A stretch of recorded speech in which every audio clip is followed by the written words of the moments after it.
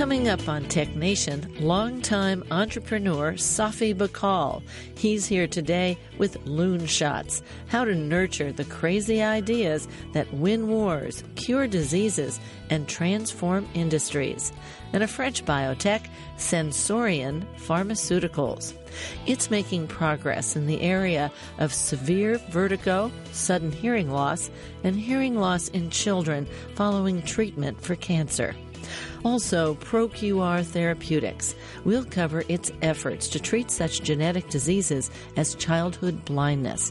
We'll learn how it works and why it's safe. All this coming up on this week's Tech Nation.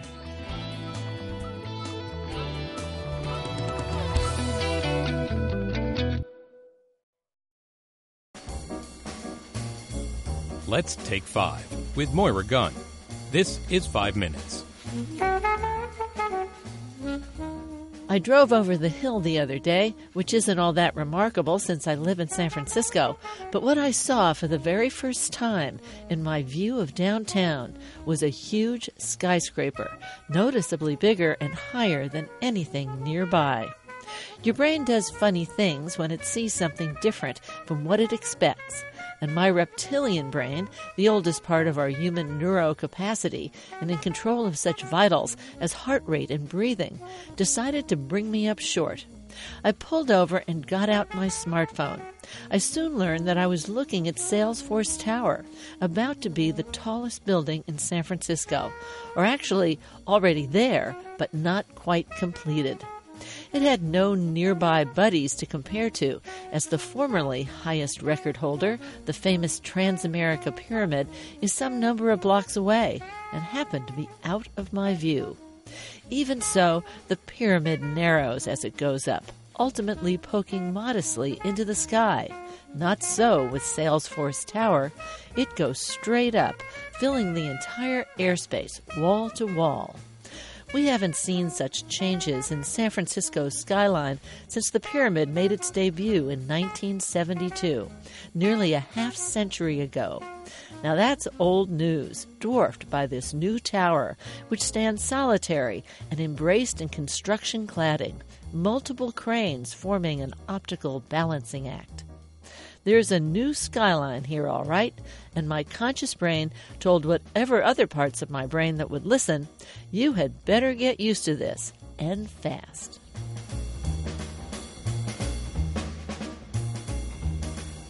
I've had this feeling before, also driving near my home, when I expected to look across the tops of the trees in Golden Gate Park, and then one day, pop!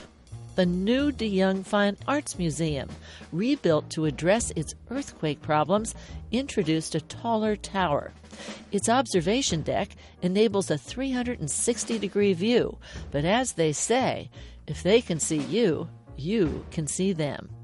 This got me to thinking about all kinds of structures that have been built by humans over the centuries. There's the Great Wall of China, or rather a succession of walls, which given the technology couldn't have sprung up so fast it took anyone by surprise. Even the Eiffel Tower was built close in to some old Paris neighborhoods. Think about going outside, and the Eiffel Tower is, look up, right there. If the Parisians had only extended its antenna by 7 feet, it would match the height of Salesforce Tower. Yet, like the Transamerica Pyramid, the point of the Eiffel Tower pokes respectfully into the sky, transparent through its famous iron erector set struts.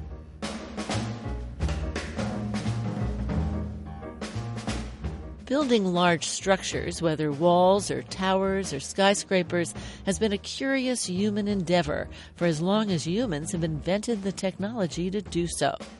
Whether defensive or political or economic or just because we could, they were built. And somehow, history and photographs and everything internet tends to look at the structures and not the people, not the many, many people whose personal space becomes changed forever. Medieval towns dwarfed by castles large and small, bridges across pristine waters, and much, much more. And then I remembered, Golden Gate Park is not the natural habitat of a dense stand of trees. No, its sand dunes all the way to the beach. Another example of grand vision and technology. Humans have an incredible ability to embrace technology as if it were a natural and permanent part of our lives. That in itself is very curious.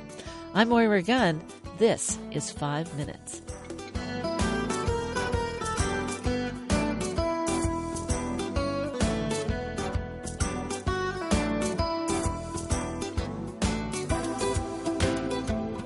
Five Minutes is produced at the studios of KQED-FM in San Francisco. 5 Minutes is a production of Tech Nation Media. I'm Paul Lancourt.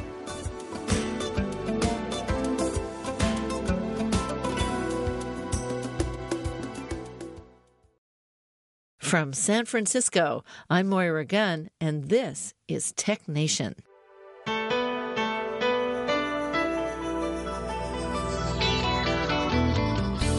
Today on Tech Nation, I speak with Safi Bahcall about the crazy ideas that were ridiculed and rejected and then turned out to be brilliant. And a French biotech firm working in the area of sudden hearing loss, severe vertigo, and a connected problem, hearing loss in children after cancer treatments. Finally, what we can do when our DNA fails us. A Dutch company, publicly traded in the U.S., is approaching childhood blindness and other genetic diseases. We're all familiar with the popular term moonshots, undertaking a really big, ambitious goal. But Safi Bahcall has written a book entitled Loonshots. I asked him, what's a loonshot? Everybody knows what a moonshot is. It's a destination. It's a big, exciting goal that gets widely applauded. Like when President Kennedy in 1961 announced to Congress that we would place a man on the moon, he was widely applauded and admired. But the interesting thing is that 40 years earlier, when a man named Robert Goddard had described how we might get there with jet propulsion and liquid-fueled rockets, he was widely ridiculed. I mean, the New York Times at the time put out an editorial saying that this guy who's a professor, who's a, quote, chair in physics, doesn't understand the basic laws of physics that we teach in high school every year, namely that Newton's laws of action and reaction make rocket flight in space impossible. By the way, I have to say that in July 11, 1969, the day after the Apollo 11 successful launch to the moon, the Times issued a retraction. There you go. Apparently, rocket flight is not inconsistent with the laws of physics, and, quote, the Times regrets the error. So Kennedy's announcement was a classic moonshot. Goddard's ideas were a classic loonshot. Nobody believes you. Nobody believes you. You know, that rather than, blaring trumpets and red carpets, announcing some big thing, the big ideas that change the course of science, business, and history often are dismissed or neglected or even ridiculed for years, sometimes for decades. And their champions are written off as crazy. That's why I call them loonshots. Now, I have to say that everybody, I think, has come up with a good idea and felt the burn. People say, that's not a very good idea. That'll never work. You never do it that way. There's 100 things that they say to you. And part of the problem is that you can't just go off, not say anything, and do it yourself. To really get big things done takes buy-in, takes people really jumping on board with you. Absolutely. I think, I spent many years in drug discovery and working on new cancer drugs, and I think people don't quite realize there's a very long distance between an idea and a finished product. So I was just talking to somebody yesterday, like, well, this is really, really hard. I worked years on this, so let's start a company. That'll be easy compared to what I did. But really, the idea is getting the ball to, like, your 20-yard line. And then you got another 80 yards to march it down the field to get to a finished product. And there's no way to get just from a single idea and a single champion to a finished product. You need tons. You need people who developed a prototype, people who understand the market, the people who work with the regulatory agencies, people who package it up. And unless they're also excited, you've got nothing. You've just got an idea. Now, you looked at this and said, I think I understand what will make this work. And you're talking about the science of phase changing? That's right. So imagine you have a glass of water. You can stick your finger in and slush it around. And that's always true for any liquid, except as you gradually change the temperature, all of a sudden, the molecules would completely change their behavior. They'll go from fluid and sloshing around to completely rigid. But why? The molecules inside are exactly the same. How do they know to suddenly change behavior? There's no lead CEO molecule saying be squishy one day, be rigid the next day. Be water, be ice. Exactly. Yeah. There's something about the structure, something about the interacting forces between those molecules that they don't need to be told. They suddenly rearrange. And so the interesting thing is applying and extending those ideas, not just as a metaphor, an analogy, but actually mathematically by looking at the incentives inside organizations. Whenever you bring groups of people together to form a team, a company, or even a nation, and see how those incentives will suddenly shift from encouraging, embracing wild new ideas to becoming rigid and rejecting those same ideas. So in a sense, the environment determines in many cases whether they say that is just a terrific idea or get out of here. Right. And part of how I started on all this stuff is when I first started a biotech company, I was a pretty young guy. And so like a lot of first-time entrepreneurs or first-time leaders and managers, I read everything I could find about how to be a better leader, how to build a great culture. And so much of that stuff was, in fact, about culture. Innovate, empower. And, some of that stuff makes sense. You obviously want to celebrate your employees as opposed to humiliating them. That's probably a good idea. But after a while, it all sort of feels kind of squishy. It all sort of sounds the same. And I was looking for some sort of harder understanding. And it didn't quite add up because you would see these companies talk about, what great cultures they had, what great cultures they have, and then the next day they'd be in the toilet. So it was the same culture, yet there was all of a sudden went from embracing wild new ideas to killing them. And so that's where I started thinking about, is there something else going on? And most of the books or literature that I read have always focused on culture, and none have actually said, well, why don't we just think through what people's incentives are? And that's where I started realizing that, everybody had, when you arrange people into a group, you create two forms of incentives. And that's exactly the same thing that happened. And it reminded me from my background in physics and theoretical physics, it reminded me that a phase transition in nature is always the result of two competing forces. It's like a tug of war. And as soon as the tug of war flips, you get a phase transition. So in water, there's entropy that wants molecules to rush around and be free, and there's binding energy that wants to lock every molecule 2.8 angstroms from its neighbor, not 2.7 or not 2.9. And as you adjust the temperature, the relative strength of those two forces changes. Boom, at 32 Fahrenheit, they cross and the system snaps. And that's the idea within teams, companies, or nations, is that there are these two incentives for employees and organizations. And as you adjust some elements of organization design, the relative strength of those incentives changes. And all of a sudden, boom, the system will snap. And the same people will go from embracing wild new ideas to rigidly rejecting them. And I've seen that happen kind of in practice, and it ended up explaining a lot of weird things that suddenly made sense. How did that happen? Yeah. The Germans had the Luftwaffe, the planes outclassed anything the Allies had, and they looked ready to bomb Europe into submission, and they did within weeks. And then they discovered in January 1939 something called nuclear fission, splitting the atom, which put Hitler within reach of the most destructive weapon ever created by mankind. And so it was Vannevar Bush at MIT. It was Dean of Engineering at MIT who recognized the threat.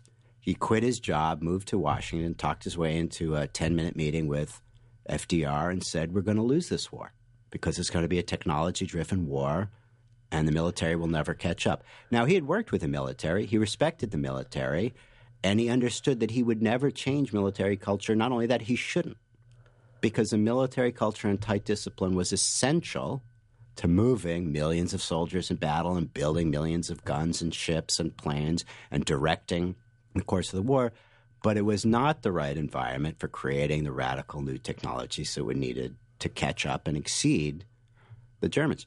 So he separated, created his own group of creative artists and scientists sequestered in various buildings across the country, including the Rad Lab at MIT.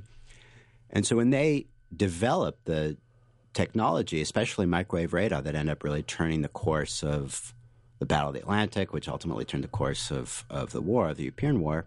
The first time they developed microwave radar. You had these scientists in Boston standing on buildings saying we can see a U-boat. This is awesome. They had these submarines in the Boston Harbor, and they tested them and said, we're done. We just solved the problem. This is fantastic. Let's give it to the pilots and we're done, and we wash our hands. We'll win the war. And they did. 1942, nothing happened. And Bush and some were like, wait a minute, we have this phenomenal technology. Why isn't it being used? And so Bush stepped in, and he told the engineer, listen, get on the planes. Sit in the cockpit with these pilots to figure out what's going on.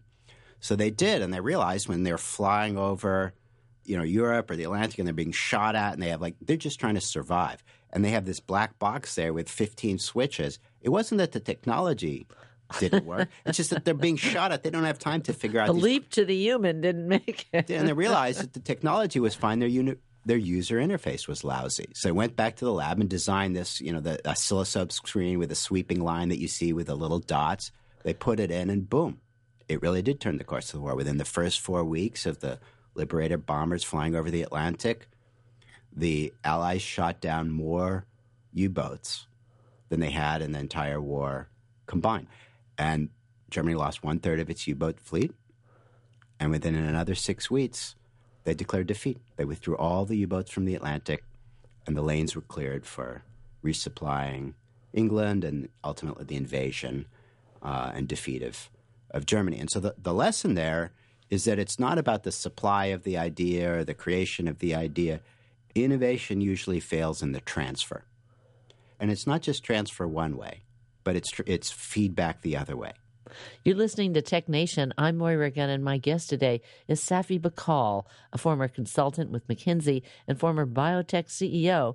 He served on President Obama's Council of Advisors on Science and Technology on the future of national research. He's here today with Loon Shots, how to nurture the crazy ideas that win wars, cure diseases, and transform industries. Well, you get the buy-in, you get the money, or you get the support of the group, and people are working on this. You say if you are to succeed, you must live with constant failures, or at least 3. 3 is the count. Tell us about that.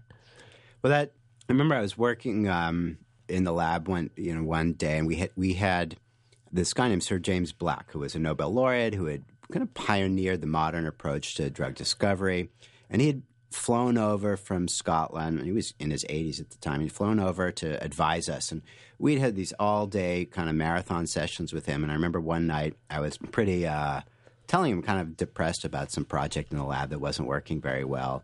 And he kind of leans over and he pats me on the knee and said, "Oh," I can't really do a Scottish accent. He said, "Oh boy, it's not a good drug unless it's been killed 3 times."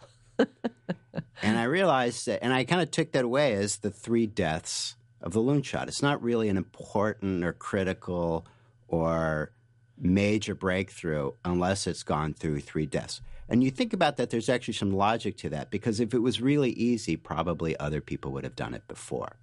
They probably would have, and maybe if it was medium easy, there would have been 1 death and somebody. But 3 deaths means it's probably turned off everybody else. And if you can survive that, you've got a pretty major breakthrough. It also occurs to me, I was thinking a lot about that and saying, I've seen people that had all the support in the world, all of this, and they run into the first problem. Maybe they're dropped by somebody, or one of the investors pulls out, or it looks like, oh, this didn't quite work this way. And they say, okay, we're closing up. And it's like, you're closing up. No, you just got to go back to the drawing board. You got to, stiff upper lip here, move through. If you don't have that kind of drive, they will put you away. Those deaths will happen. Well, it does go against the grain of something that's very popular in Silicon Valley, of this whole kind of fast fail and pivot culture. I mean, you hit the first death, instantly go, take a left turn and go somewhere else. Well, then you'll never make it past to the really important breakthroughs. You may find something easy that gets traction very quickly, but so will anybody else. What's the Moses trap? That's something that's very common here in Silicon Valley among my tech friends, which is the idea that this kind of myth that great companies are built by these entrepreneurs who are these brilliant technology innovators, product innovators, and everybody kind of follows them, product. That might work for a little while. That might work for some technology, genius or technology guru has an interesting product or an interesting idea, and it is successful. It is innovative. It works. It beats the competition. And then maybe there's a follow-on idea. But that only works for a short period of time because eventually people catch up. One person can't be good, then better, smarter, faster than the entire market. So the trap happens when you start having a manager or a leader who starts falling in love with the next great idea, the bigger, faster, better, the next great technology. And so I'll give an example of going back to a different industry, the aviation industry, and then we can come forward to more modern times. But let's take – everybody's heard of Pan Am, but you don't hear about it anymore. You might it's see gone. It's gone. So what happened? Pan Am for a while was the most exciting airline, the most innovative, progressive airline. It changed the world. It brought same-day affordable travel across continents, across oceans to the world. It united the old world and the new world. The Beatles arrived on Pan Am and gave their first press release in the U.S. on Pan Am. In the 2001, the Stanley Kubrick movie, there was a Pan Am spaceship and Pan Am stewardesses. You had, James Bond flew Pan Am. So what happened? So you had the founder and leader of Pan Am was a real product guy. He loved planes, he loved engines, and he couldn't get enough of bigger. His huge success, his initial big technology success was with jet engines. In the 1950s, everybody thought – today we take that for granted. Of course jet engines is fine. But in the 1950s, the idea of using a jet engine on a commercial plane was like, you are nuts. That's never going to work. It's just incredibly dangerous. It's too expensive. There were lots of reports. The RAND Corporation wrote a giant report of the economics and the engineering. It is completely impossible. It will never happen, never work, blah, blah, blah, blah, blah. And this guy, Juan Trippe, said, I don't think so. And he talked Boeing into developing something called the 707, which became the first jet airline. And it was a huge success. It transformed the world in this way. But then after that, he was like, well, look what I did. This 7. So now the 737, that's even bigger, faster, better. Let's do that. And so he went from the 707. I think there was a 727. Then there was a 730. And then finally he said, this is fantastic. The 747. It's the biggest, fastest thing you can. And meanwhile, his competitors were working on these tiny little shifts in strategy that had nothing to do with technology. Things like, frequent flyers, faster turnaround times, flying through hub and spoke rather than direct, things that are not very sexy, reservation systems. Whereas he was just product, engine, bigger, faster, better. And then deregulation hit. High fuel prices hit, and Pan Am was finished.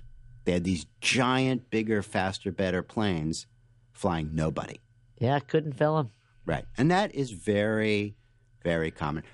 You may remember when IBM was the dominant hardware company in the world. Well, they had an antitrust suit, and the government broke them down. Because they had such a grip. Right. The industry was called IBM and the Seven Dwarfs. Now, IBM saw itself as a product company. That was another example of the Moses trap because people think that what happened is, the personal computer came and took them out. But that's actually not what really happened. In fact, IBM did great in the personal computers, but they missed a small shift in strategy. And that's that while customers, big customers, institutional customers really cared about the brand on the box and the reliability of those 3 letters IBM. Consumers just wanted to send pictures to their friends. And all that matters was standards, things like software or microprocessors, just the same. So IBM, in focusing on product, outsourced software operating system to a tiny 32-person company in Seattle called Microsoft. And they outsource the inside, the microprocessors, to another tiny, a small chip company in Silicon Valley called Intel. That was kind of struggling. Today, Microsoft and Intel's value combined is just over $1.5 trillion. IBM is not even 10% of that. So that was an example of the product just focusing on bigger, faster, better, more product, and missing the subtle shifts in strategy that can make a huge difference. I was thinking a lot about lucky and being smart. In fact, I have a friend who always says, I'd rather be lucky than smart. And you write, luck is the residue of design. In fact, that was Branch Rickey. That was Branch Rickey. That's right. So I talk about kind of engineering serendipity. So the real managers, the ones who build long-lasting companies and long-lasting businesses that are sustainably innovative and seem to do well over long periods of time, they're not this kind of mythical Silicon Valley creature of a Moses standing on the top of a hill with a staff saying, "This is the holy loonshot, the next great idea. You will do this." Even the Steve Jobs myth. That's not what really happened. In fact, when he focused on product, it was a disaster. He got fired.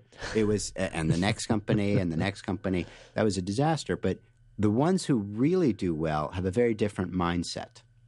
They're more like gardeners, where they balance the artist and the soldiers. And what they're doing by balancing the artist and soldiers is they're engineering room for serendipity to grow.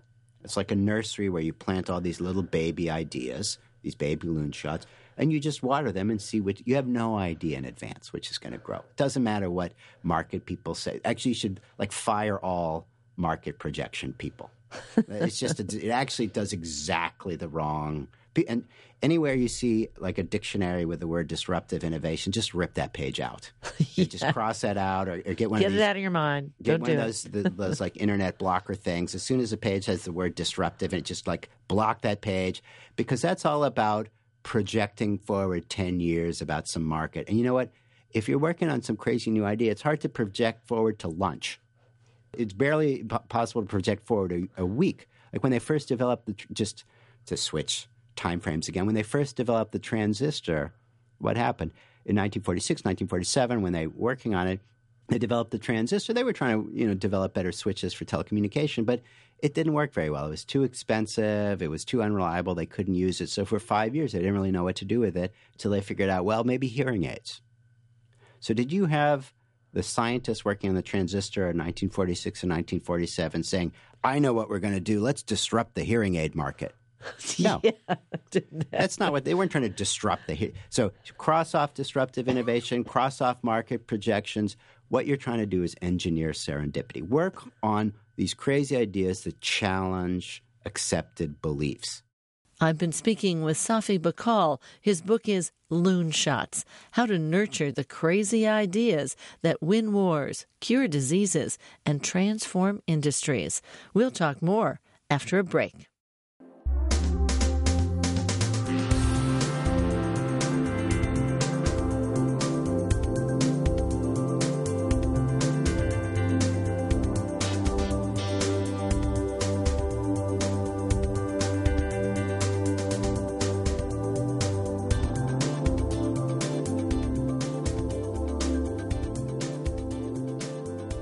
Podcasts of Tech Nation are available at NPR One, iTunes, Stitcher, and other podcast syndication outlets. Coming up in the second half of our show, the connected work of treating sudden hearing loss and severe vertigo. Also, progress in treating genetic diseases in children, including certain forms of blindness. Stay with us.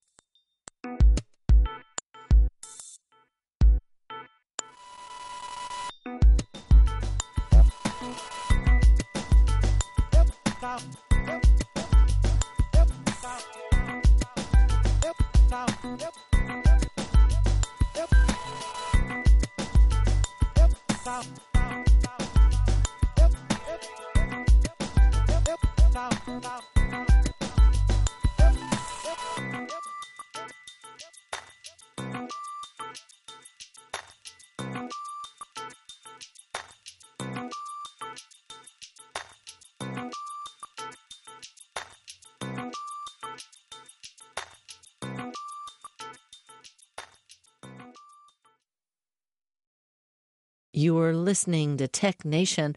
I've been speaking with Safi Bahcall, the author of Loon Shots, How to Nurture the Crazy Ideas That Win Wars, Cure Diseases, and Transform Industries.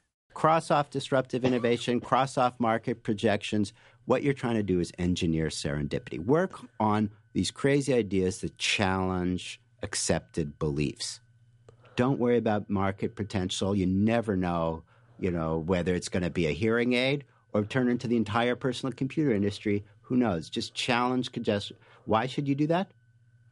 Well, where do you want it? There are three places you can find out that there's a new idea that kills one of your business lines or opens up an entirely new one. A, you can read about it in a press release from your competitor. B, you can hear about it across the table when one of your largest customers tells you solemnly, I'm sorry, but I'm taking my business to this other person who's built this new platform. Or C, you can find out about it when a pair of your guys or gals comes and excitedly says, listen, we were trying this new idea that everybody thought wouldn't work, and we got some nice traction and proof of concept. So the reason you want to nurture these loon shots and challenge accepted beliefs is because you'd rather have C than A or B. Now we get back now to Branch Rickey. Who's Branch Rickey? So Branch Rickey, so the idea, we're talking about businesses and creating these like two environments. You have the franchise, the big franchise in my field in drug discovery, the next statin and the next ulcer drug. And let's say in the film industry, you have the next Avengers movie. But then you create these little nurseries for nurturing loon shots for the untested, you never know what they're going to happen. The biotech companies. The thing that will seed the next franchise, actually. That will become the next. So, the James Bond movie was a loon shot. People said, this thing will never work. This guy, there's some 32-year-old milk truck driver playing this metrosexual British spy. This is absurd, which is what all the American studios said. It's not even good. We're not even going to open it in a big city. They open in these little, drive-through movie theaters in the Midwest. And then it became the greatest, most successful film franchise in history. So what you have in the business world, and then we'll get to sports, what you have in the business world is you have this kind of separation between the big, giant players who manage franchises and creating these little moonshot nurseries of crazy things that you just try to nurture and see where they go. And the people who have done that very well in the business world, whether it's Theodore Vail, who did it at AT&T by creating Bell Labs, or Vannevar Bush, who did it inside the federal government by creating, separating the military from the crazy scientists. And if you look back, Branch Rickey, who was Branch Rickey? Well, he was a general manager of the Cardinals and the Dodgers. And he was probably the most successful general manager in the history of baseball. He invented the farm league system, the major league, the minor league system. And what is the major league and minor league? Well, the major league manages franchise players, the super famous multi-million-dollar pitchers and hitters that are well-developed and well-tested. What's the farm leagues? Well, it's these untested new pitchers from high school or hitters or fielders from high school and college. You don't know how they're going to do, so you keep them separate. And what do? You create partnerships. And so that's how you nurture loon shots in industries as well as you nurture loon shots in companies. The key is not just the separation. The key is the dynamic exchange. So in baseball, you have these partnerships between the major league franchise and its minor league partner. That was the system invented by Branch Rickey when he was at the Cardinals. And that's how he won all these – I don't have the numbers right in front of me, but he won all these World Series and pennants because he found a better way to engineer serendipity, to create a nursery for all these untested players. You don't really know who's going to – some players look good and some players don't, but you just don't know. And so you just separate them out and let them play against each other and see how they develop. But you create partnerships back and forth between the major league that develop, franchise players, the major league teams that focus on how do you manage all these franchise players to create a winning team, and then the minor leagues that are really focused on nurturing young talent. And that's what you want to do at a company. You want to separate selling your established, mature franchise product from a different group that works on these crazy, untested ideas. But the key is not to stop with separation. That's an innovation lab. Most of those fail because they get that second part wrong. The key is managing the transfer both ways between the two.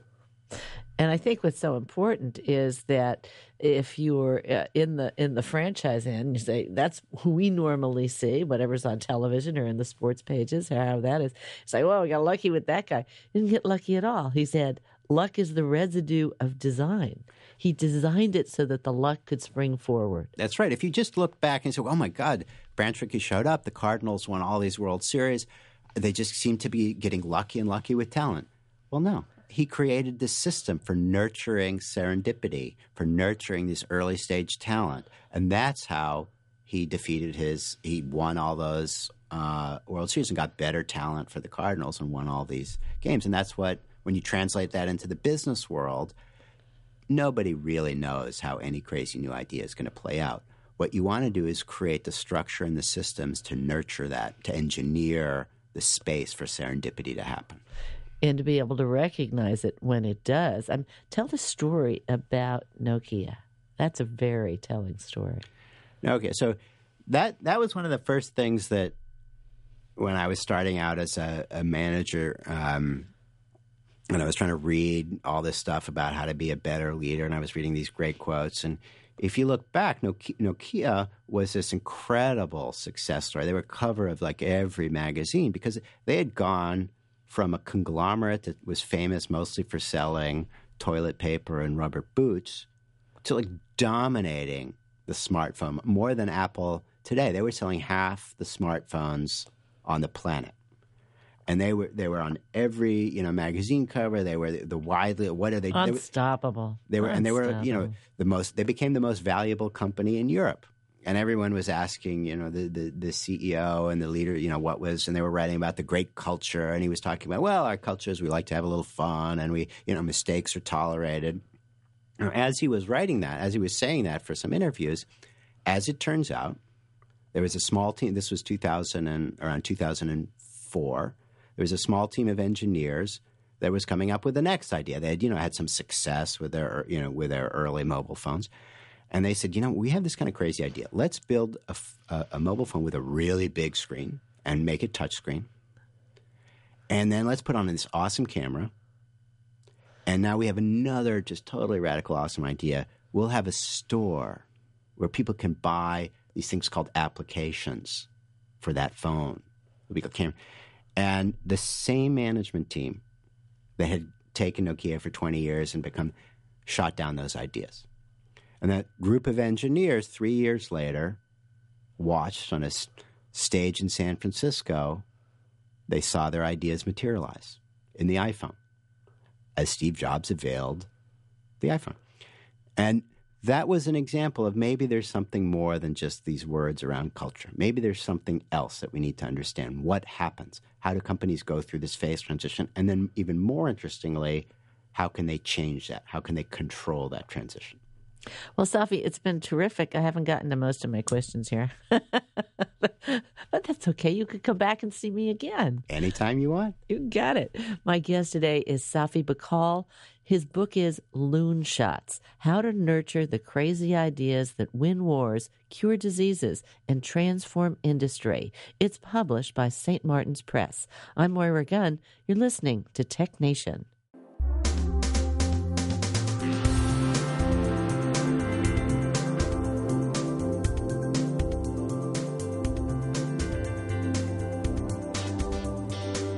Some of us, our friends, our family, or people we know, have experienced the devastating condition of sudden hearing loss. Noel Uzren is the president and CEO of Sensorion Pharmaceuticals. Thanks God it's a rare disease. It impacts around 200,000 patients in the US and in Europe. And so it's not that frequent, but when it happens, it's very debilitating. So now what are you doing? We are a French biotech company and we develop drugs for inner ear therapies. So the inner ear is this very delicate organ that is so small but very important for our health because it's responsible for our balance and it's responsible for our hearing. So we develop drugs, not medical device, really drugs that we can take orally. What causes sudden hearing loss? Do we know what does now? Unfortunately, we don't really understand what causes, sudden sensory neural hearing loss. In 70% of the cases, the causes are unknown. In 30% of the cases, it's linked to an acoustic trauma.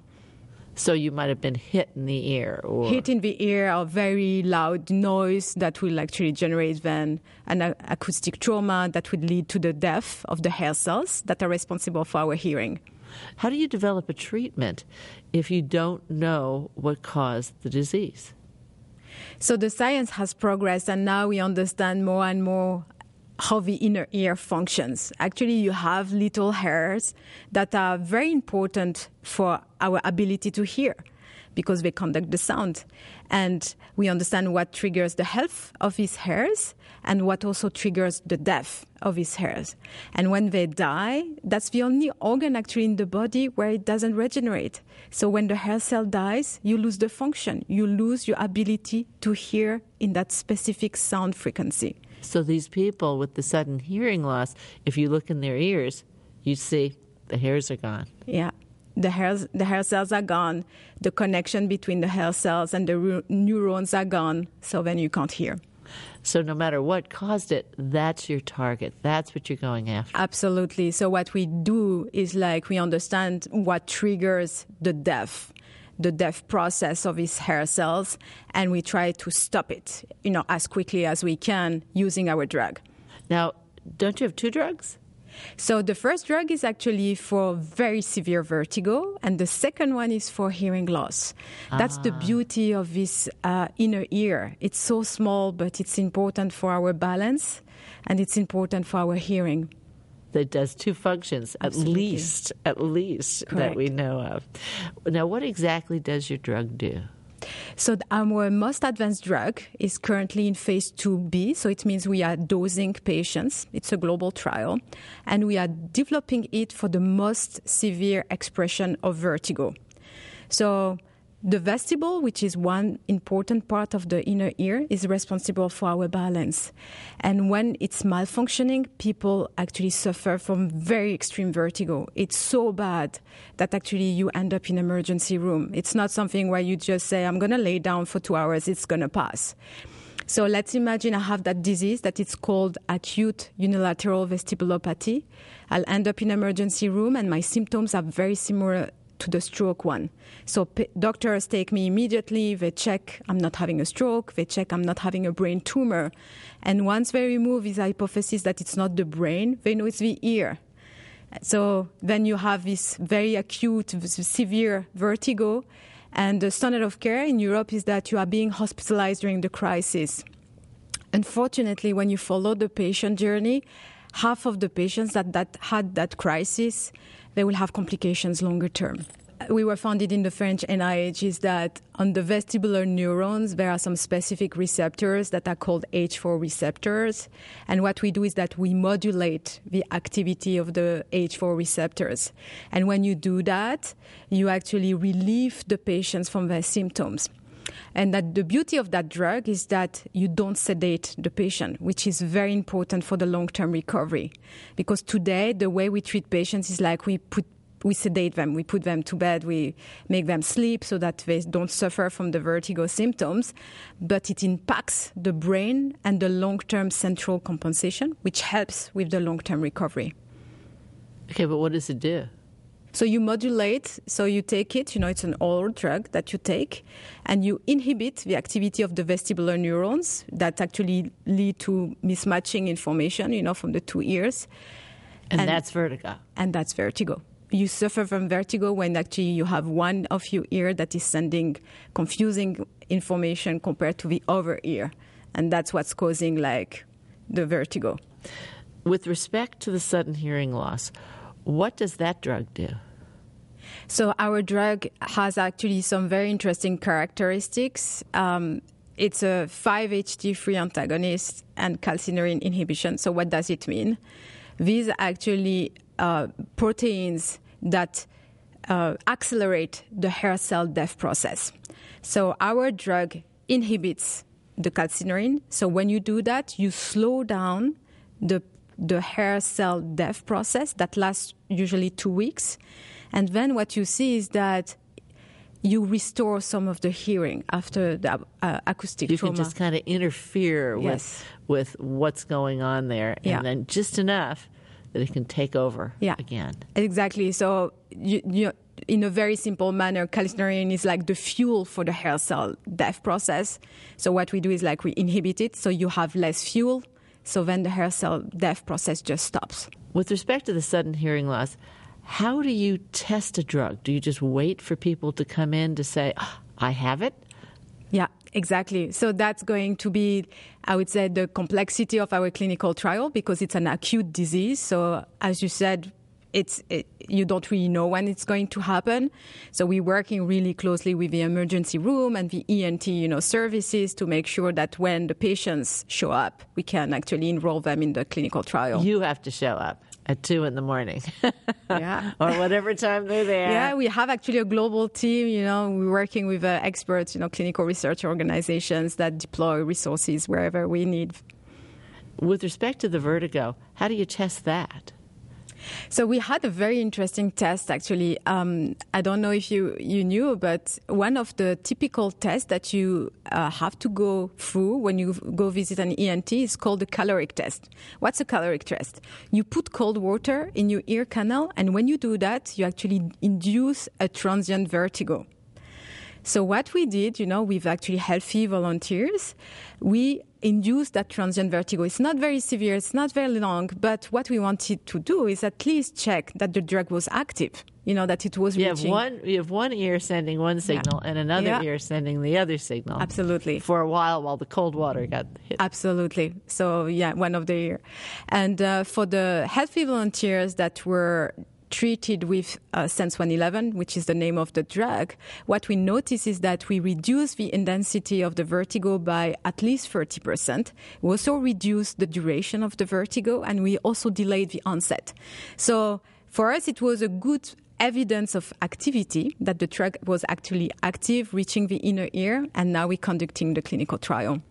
I'd like to also say that at Sensorion, we're very interested into a third indication where there is a huge unmet medical need. So there is cisplatin that is very commonly used in chemotherapy, and it's very effective for the kids. We save the children suffering from cancer, solid cancer, 80-90% survival rate. Unfortunately, cisplatin is ototoxic, so it means it kills the hair cells, and the children end up deaf. And when you think about a child between the age of 0 and 6 years old, when you can't hear anymore, it means you have actually huge challenges to even learn to read. It means you have even challenges to acquire the language. So we spent a lot of time with the authorities to understand what would it take to go into kids and start the clinical trials into children immediately. So that's the third program we will conduct. Well, Noelle, thank you so much. I so appreciate you coming in. Thank you. Thank you, Moira. Nahr Ouzren is the president and CEO of Sensorion Pharmaceuticals in Montpellier, France. More information is available at sensorion-pharma.com. That's Sensorion, Sensorion, sensorion-pharma.com. At this point, pretty much everyone knows that the DNA we were born with physically defines us. Less commonly known is how that DNA makes our bodies work, or when our DNA is faulty, it can create a genetic disease.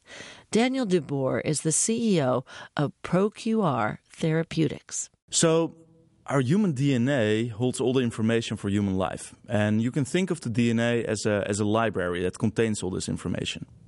Before this DNA can produce protein that fulfills all the critical functions in our body, a copy is made of this library. And that copy is called the RNA.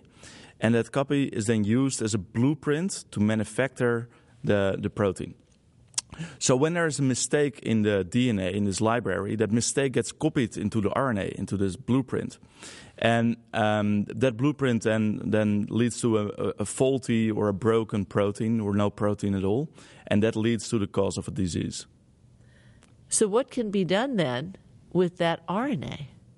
Yeah, that's a great question. So When patients are sick due to a genetic disease, there's a number of different ways to treat that. You can look at repairing or replacing this broken protein that eventually needs to fulfill these critical tasks in the body. You could focus at the DNA by replacing that particular piece of DNA in the library or repairing it. What we do is we repair the blueprint. So we use medicines that target this RNA, the blueprint, and there restore or modify that mistake, that defect. Therefore, the blueprint gets repaired and makes normal or at least functional protein that then can basically treat the patient's disease.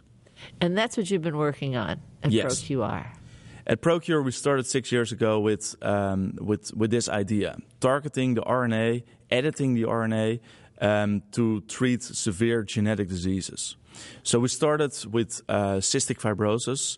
We have now expanded into certain forms of genetic blindness and a certain very severe genetic skin disease that leads to blistering all over the body and a very low quality of life.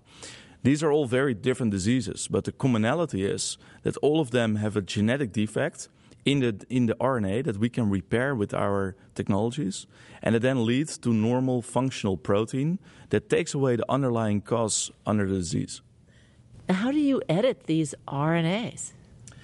In the lab, we can manufacture small bits and pieces of RNA that interact with the RNA in your body, and through that interaction can modify the RNA such that it makes then normal protein. Now, is this an injection? Is this an infusion? Is it a pill? It depends a bit on the disease. We deliver it through local administration. So for the skin, it's a cream that's put on top of the skin. For the eye, it's an intravitreal administration, so an injection inside of the eye. And for the lung, for cystic fibrosis, it's an inhalation. So we inhale it directly into the lung through a nebulizer. And through those routes of administration, we get very efficient delivery to those target organs. So when a patient is blind, we get very efficient delivery to the eye. When a patient has the skin disease, we get very efficient delivery to the skin and so on. It's locally delivered. Now, how do you know that this RNA won't just go all over your body and cause a problem? Well, first of all, we know that if it would go all over the body, it would not cause a problem. So it would only work in the cells that are diseased, and in all the other cells, it would just sit there and would not cause any problem. But we know from our preclinical studies and our now clinical trials that once the drug is administered to a certain area, it will stay there. It will typically not distribute throughout the body. What good luck. We had to learn that, didn't we? Yeah. No, I think we are banking on scientific advancements of the last 25 years, where a lot of trial and error has been done in the space of RNA medicines. And a lot of error has happened, and a lot of lessons were learned. And we are able to incorporate all of that and now translating this very exciting science into actual medicines for patients.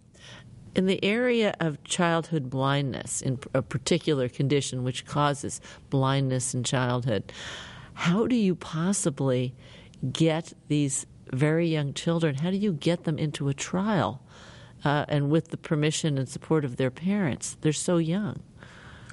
Yeah, so we're developing a drug for Leber's congenital amaurosis type 10. That's a mouthful. It's LCA10 in short. These children are born with impaired vision and typically are fully blind by the age of 6. Today, there is no treatment option whatsoever. So as soon as they go blind, that's the end of their vision, and they will remain blind for the rest of their life. We're developing this RNA treatment that can potentially restore vision in the patients that have gone blind, and preserve vision in the patients that have not progressed that far yet. With this therapy, we're now in clinical trials, and we are indeed treating both adult but also pediatric patients in this clinical trial. I think the patient community and the parents of patients are very eager to find treatments for their disease. This disease has been around for a long time and never had any treatment hope on the horizon. Today, with what we're doing, there's a hope for these patients that they, at some point in their life, might be able to see again.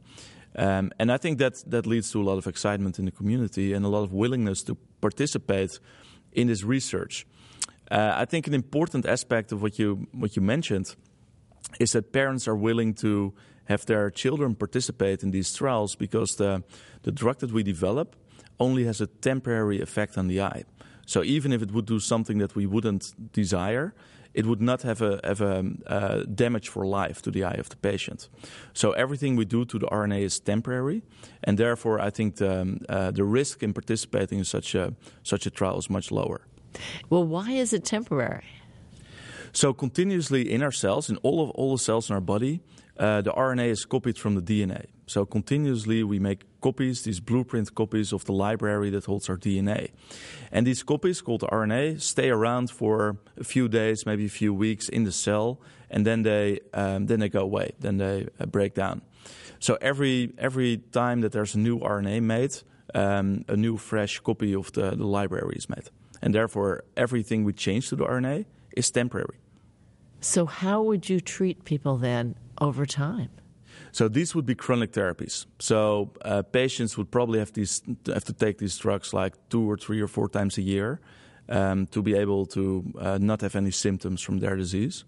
It would be chronic treatment.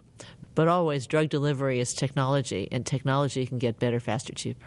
Absolutely. So obviously for next generation of our therapies, we're looking at smarter ways to get it there quicker, keep it there for a longer period of time, and reduce the dosing frequency. But for many of these rare diseases, a treatment that really takes away the symptoms of a disease is such a big hope for these patients that if we can do that in a way that is acceptable in terms of dosing frequency, that would not be a problem for people.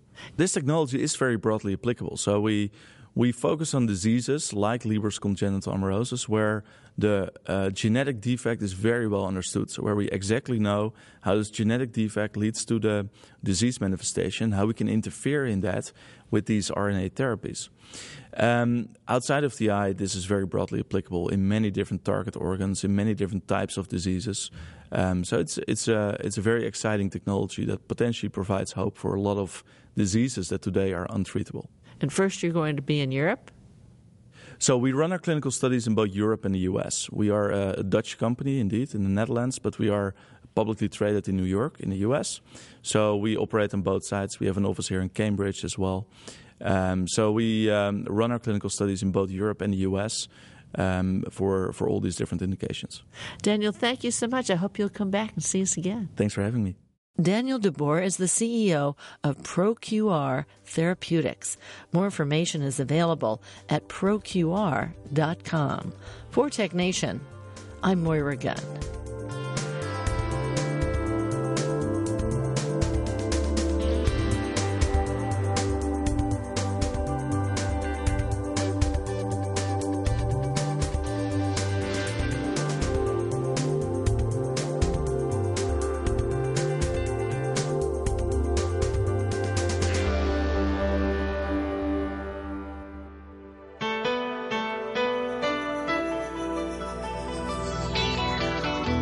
Tech Nation and its regular segment Biotech Nation are produced at the studios of KQED-FM in San Francisco. Executive producer is Matt Gardner. The director of technical production is Monty Carlos. And audio engineers include Howard Gelman, Seal Muller, and Larry Upton. Our theme music was composed by Ann Nachtrieb-Zessiger and Robert Powell, with title creation provided by NameLab Incorporated of San Francisco. Program information and internet audio is available on the web at technation.com. Tech Nation and Biotech Nation are productions of Tech Nation Media. I'm Paul Landcourt.